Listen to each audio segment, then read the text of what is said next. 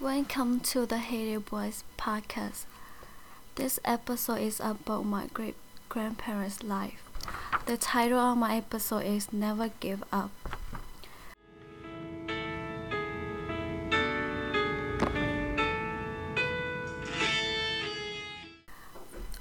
The beginning of the story, my dad and I talk about where his parents and grandparents live and one day they and how they take care of themselves.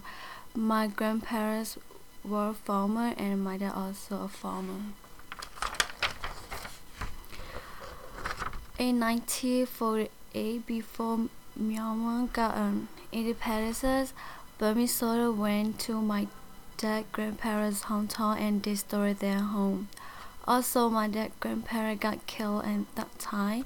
My dad told me that the first place that got burned was my great-parents' place.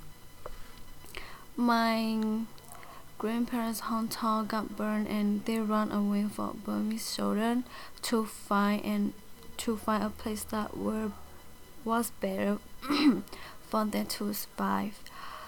They didn't get enough to eat. They had to find and eat vegetables in the forest to feed themselves. My dad's childhood was difficult like his parents' childhood.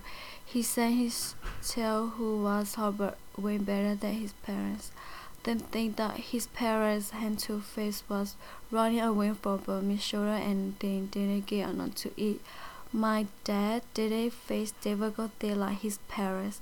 As my dad grew up as the older brother, he had to take care of his siblings. For education, they didn't have a great level and learn something special, but he can read and write in his own language. My dad said life in the past was happy. They lived their life in happiness without no worries. But now he said he is getting old and he realized that he didn't live his life like the past anymore because of our country. He didn't have a free because of our country didn't have a freedom or opportunity, so we moved to America. So after tell this story, my dad said that we need to not give up. I need to focus more on my education so that I can help my people. Thank you for listening to my episode.